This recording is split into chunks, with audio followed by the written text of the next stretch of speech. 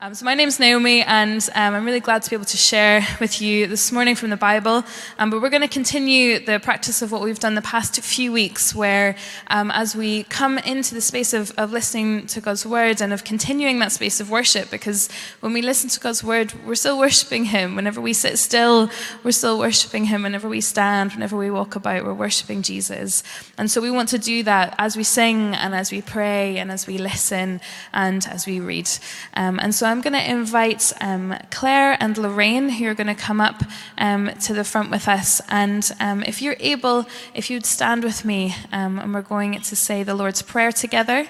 And then Claire is going to read the passage of Scripture to us as well. So why don't you stand with me if you're able, and Lorraine will lead us in the Lord's Prayer to begin. So let's say this together. Yeah. Our Father, kingdom come, be done on earth as it is in heaven. Give us this day our daily bread, and forgive us our sins as we forgive those that sin against us. And lead us not into temptation, but deliver us from evil. For mine is the kingdom, and the power and the glory, forever and ever. Amen. And our reading is from Matthew 13, 31 to 34. The parables of the mustard seed and the yeast. He told them another parable. The kingdom of heaven is like a mustard seed, which a man took and planted in his field. Though it is the smallest of all seeds, yet when it grows, it is the largest of garden plants and becomes a tree so that the birds can come and perch in its branches. He told them still another parable. The kingdom of heaven is like yeast that a woman took and mixed with 60 pounds of flour until it worked all through the dough. Jesus spoke all these things to the crowd in parables. He did not say anything to them without using a parable. Thanks be to God. Amen. Thank you, Claire. Thank you, Lorraine. So this passage that we're in today is actually just a continuation from where we were last week. If you were with us last week, this is just the next little bit. So Jesus is still sitting out by the lake. He is still teaching the crowds that have come and gathered around him. And this is just the next little thing that he says. He's already dropped a fair few kind of shocks and surprises on them as they have been listening to him. And unlike us, they didn't have a week in between to process it or to forget it. They are hearing it just as it keeps coming. We've learned over the past few weeks from Zach in our first week that the kingdom of God is mysterious. There is a deep mystery in the work that God does in our lives. And last week, Odell spoke about how the kingdom of God is messy. We see abundant good and abhorrent evil growing together in the here and now, and we live in that constant tension that it won't always be that way. Today, we're exploring the idea that the kingdom of God is uncontainable. Yet what we will discover is that this uncontainable growth of the kingdom, it doesn't happen how we may expect it to. It doesn't happen with a boom and a flash and a shout. The uncontainable nature of the kingdom of God has these small and insignificant beginnings. Does that sound familiar to you? Can you see the pattern? This is what we are continually learning. It is never what we expect it to be. There's a theologian called Leonora Tubbs Tisdale, and she talks about the world-inverting nature of these parables of Jesus. That as Jesus is revealing the kingdom to his listeners and to us through these stories, he is showing us just how different the rule and reign of God is. It has never been, then or now, like the rules and reigns that we see around us. Rather, it is one of revolutionary reversals. So we've got two parables here, just two short little snippets, one about a mustard seed and one about yeast. And we're just going to walk through both of them today and see what they have to show us about this uncontainable kingdom. So first, the mustard seed. The kingdom of heaven is like a mustard seed which a man took and planted in his field. Though it is the smallest of all seeds, yet when it grows, it is the largest of garden plants and becomes a tree so that the birds come and perch in its branches. Now, this is an interesting one. We can read this one and start to take it at face value and begin to analyze it and think, well, like a mustard seed, it is pretty small, but is it like definitely the smallest seed ever? A mustard tree, it's not really a tree, it's more like a bush. Is it the largest of all garden plants? Probably not. What's going on? Do we then call it into question, pick it apart, wonder about the validity of these claims? Maybe we do. But what if we were to allow for the idea that this parable is not actually about botany? It's not about facts. It's a metaphor. Jesus is speaking, as he does in all of these parables. He is teaching us through metaphor.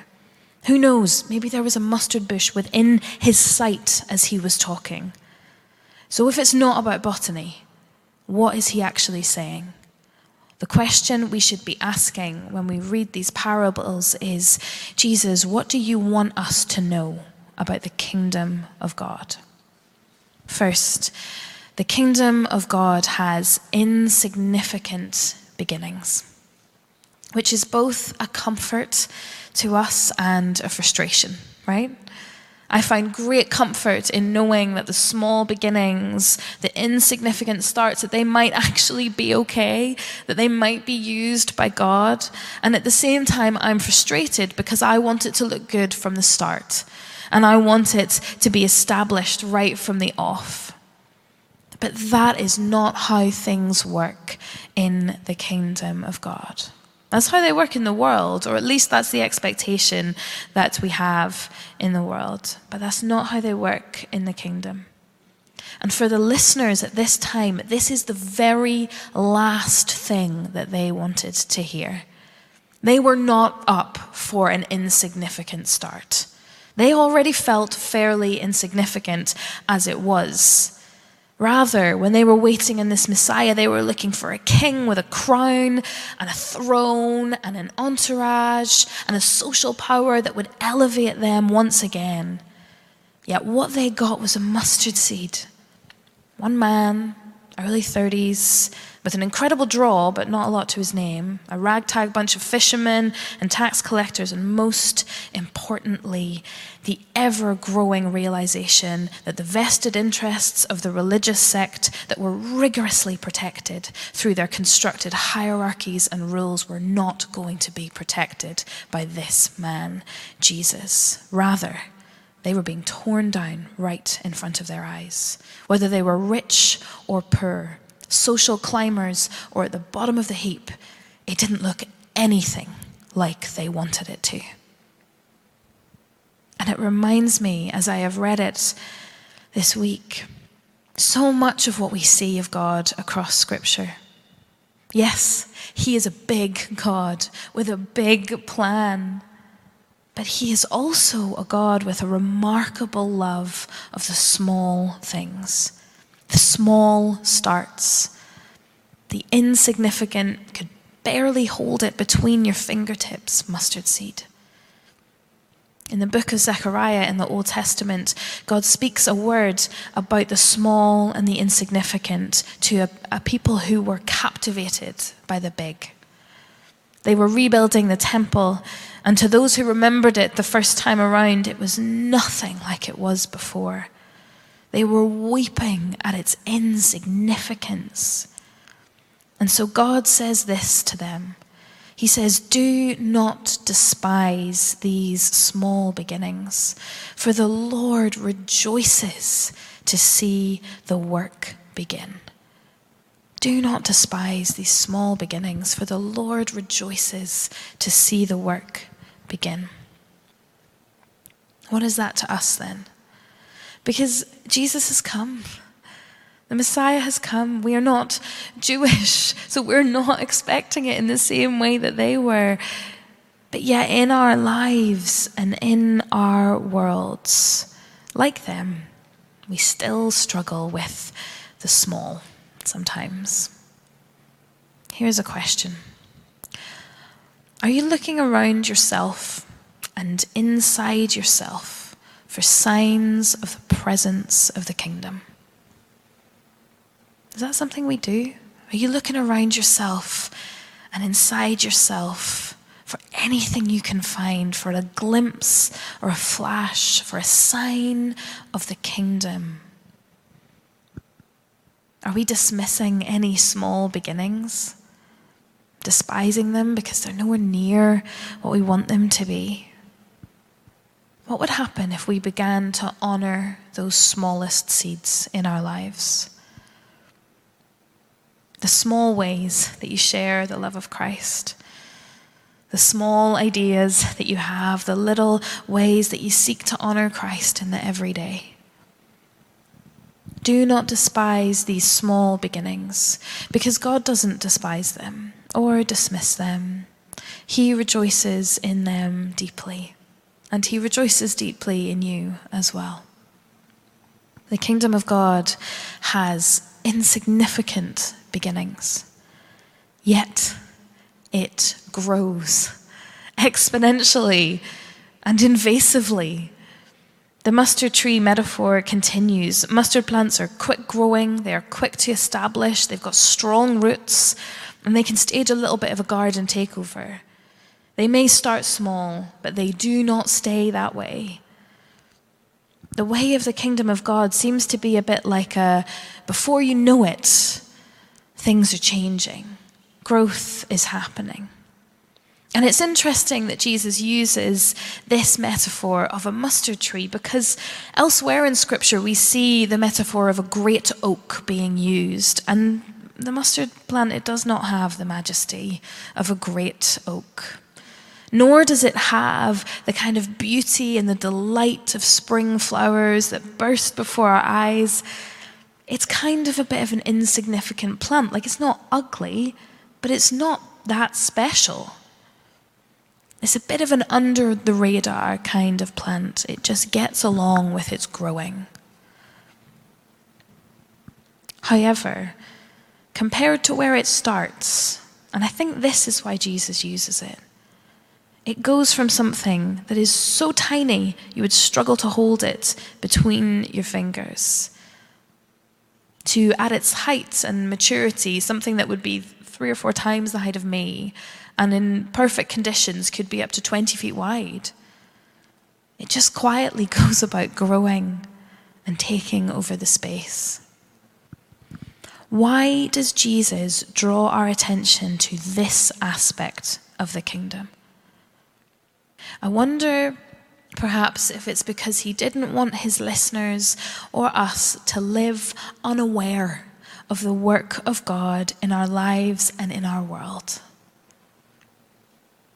How easy it can be to live unaware of the work of God in our lives because we are distracted and overwhelmed by busyness, by worry, by bad news, by good news, by the troubles of this world, by the troubles in our own lives.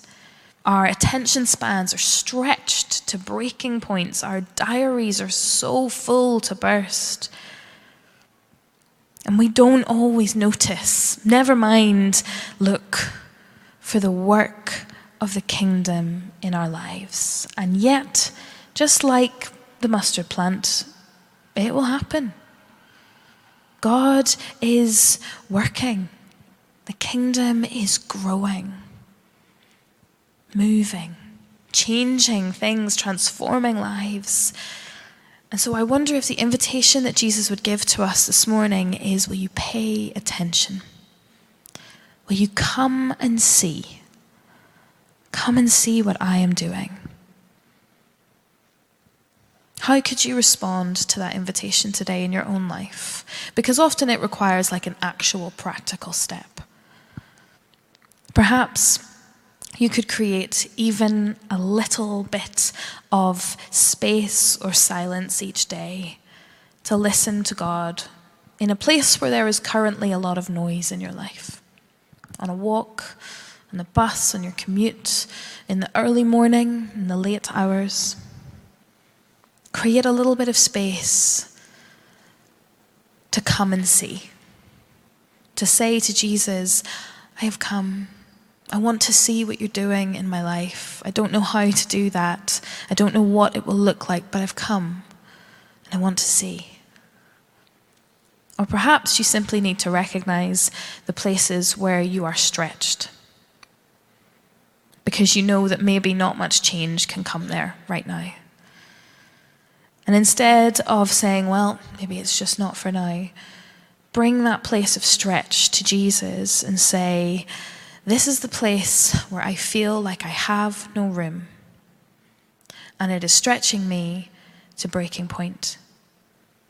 Will you take it? Will you transform it? Will you show me where you have been faithfully growing things, even without me noticing? In the final bit of this parable, we read about the birds that come to nest in the branches of the mustard tree. And now this is imagery that really would not have been lost on those that were listening. Because by using this idea of birds of the air, Jesus was referring to the idea that the kingdom of God was not just for the Jews. It was not just for those who were listening. It would include those who were outside Judaism too, the Gentiles. This is big, revolutionary stuff for them. This is not what they were liking to hear. But I think what Jesus is saying to these people here is the kingdom of God is a safe place where all are welcome. Maybe he's saying to those listening, hey, you Jewish people, up until now you've had a pretty controlling hand on deciding who is in and who is out. So let me show you a different way.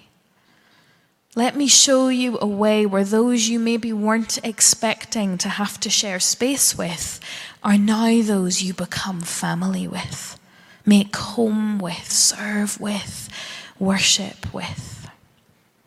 This would have been incredibly stirring for them. And it should be stirring for us too. I know for the most part, we really like to think that we're not overly prejudiced people. That is exactly what I like to think of myself, that I am not an overly prejudiced person. However, that's just not true, because I hold my own prejudices and my own opinions. As you come before Jesus today, is there anyone, maybe even a particular person that comes to your mind who you know, if you were truly honest with yourself, that you're holding a prejudice over? Maybe it's something they do or say. But like those listening, you know that you would have a bit of an issue if they came and nested in your tree, so to speak. That would not bring you a lot of joy. It would perhaps make you incredibly uncomfortable. Will we have the courage today to pray the humbling prayer that the psalmist wrote in Psalm 139? Search me, O God. Know my heart.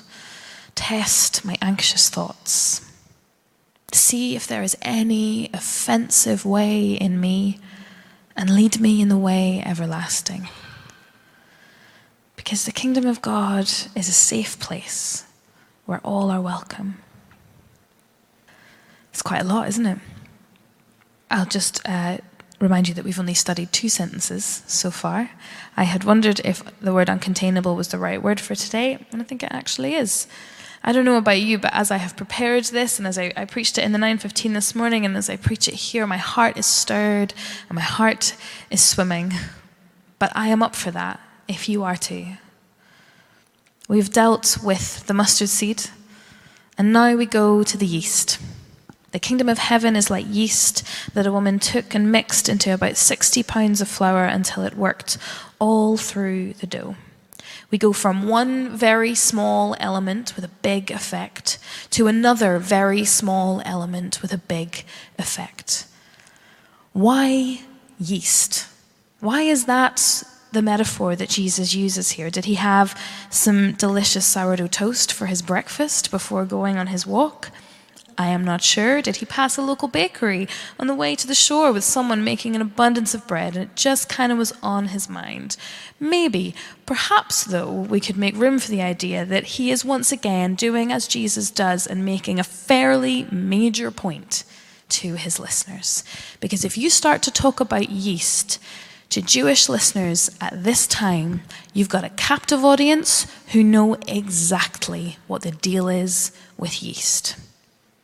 Yet, once again, this story is not going to go how they expect. Because yeast, or leaven as it's talked about elsewhere, has a pretty bad press in Judaism. It was scrupulously removed from the house before the feast of the Passover.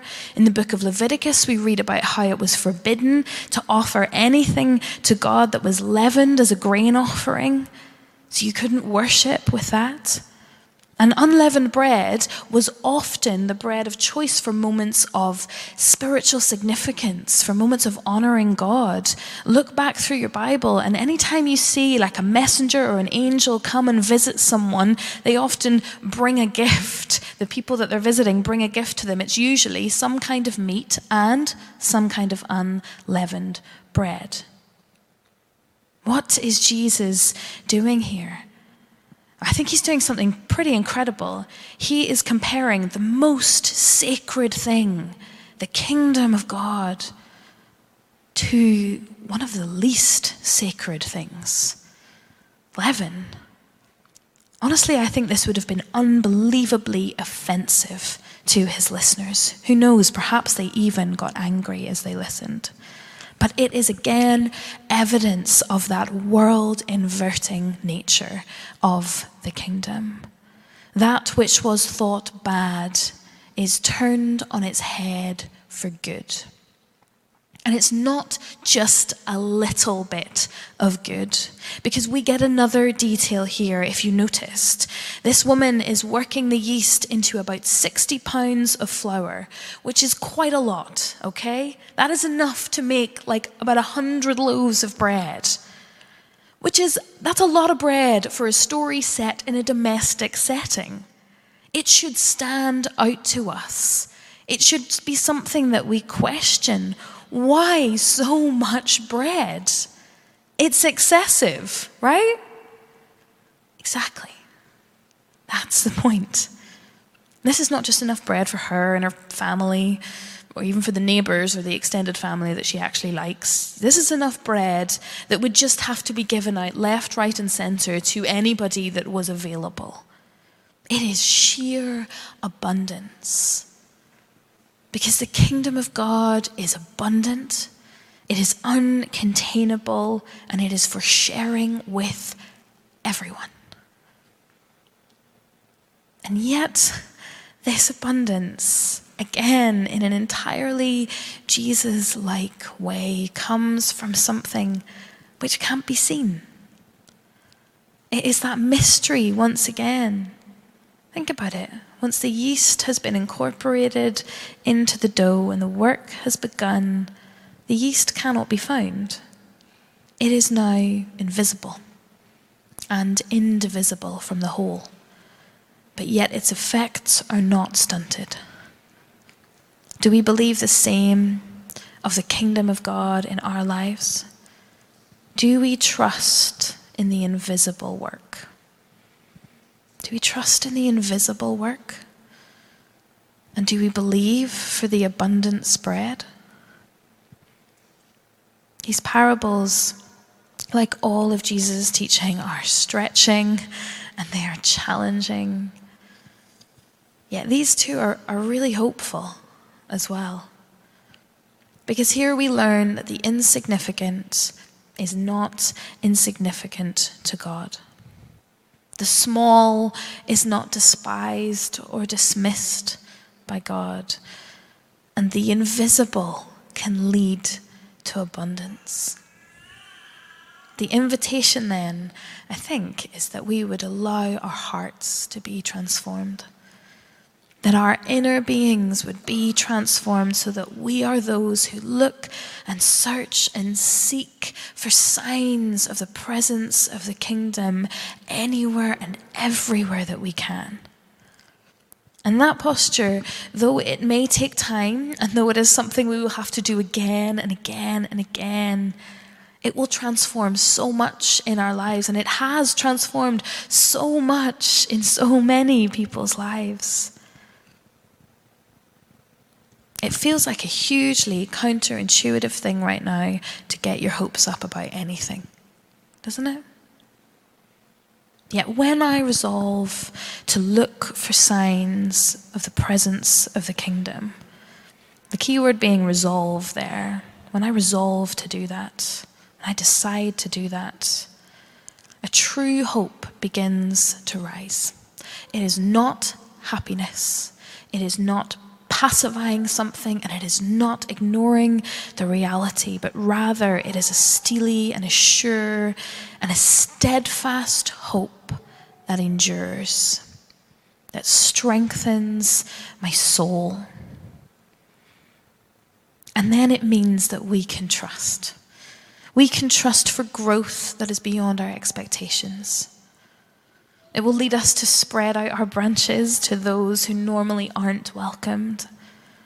And it will mean that the flavor of God's kingdom permeates every inch of our lives and our worlds, so that we, though we are just a small part, can trust that God may use his church like yeast in the flour of this world, permeating everything. It means we can trust in abundance. Thankfully, you are not asked to muster this up by yourself. Wouldn't last very long, and it would take an awful lot of pressure. Human effort can neither produce yeast, nor the mustard seeds, nor control their growth. We look, we watch, we expect, we hope, but God does the work. So would you invite that work into your life again today? Let me pray for us. Jesus, though your words are challenging, we invite their work in us. Though your words are stretching, we invite their work in us. Though your words niggle us, we invite their work in us. We invite your work in us, God, because we know it is good for us, and it is for our good. So as we have come around your word this morning, we know that this is just the beginning. So will you continue to stretch us, to challenge us, to niggle us, to grow us, so that we become those whose life is based on that sure and steadfast and enduring hope. We invite your work in our life today.